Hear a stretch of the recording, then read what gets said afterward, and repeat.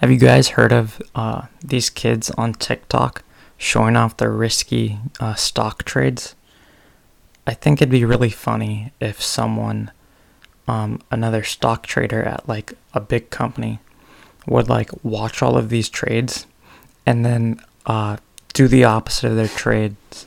So, um, like if they're buying a lot of stock in a company at like $14, then um, the guy with a lot of money should short the company at $14 or buy options at $14 to reverse their trade and make them lose money.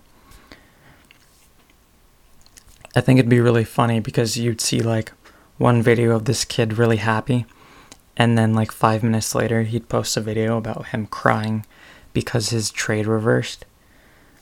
Imagine that stock trader having to explain how he made that money for that trade to his boss. That would just imagine that. Be like, yeah, I watched TikTok and I reversed the trades of these kids. God. And then the boss would be like, what the fuck is TikTok? Right?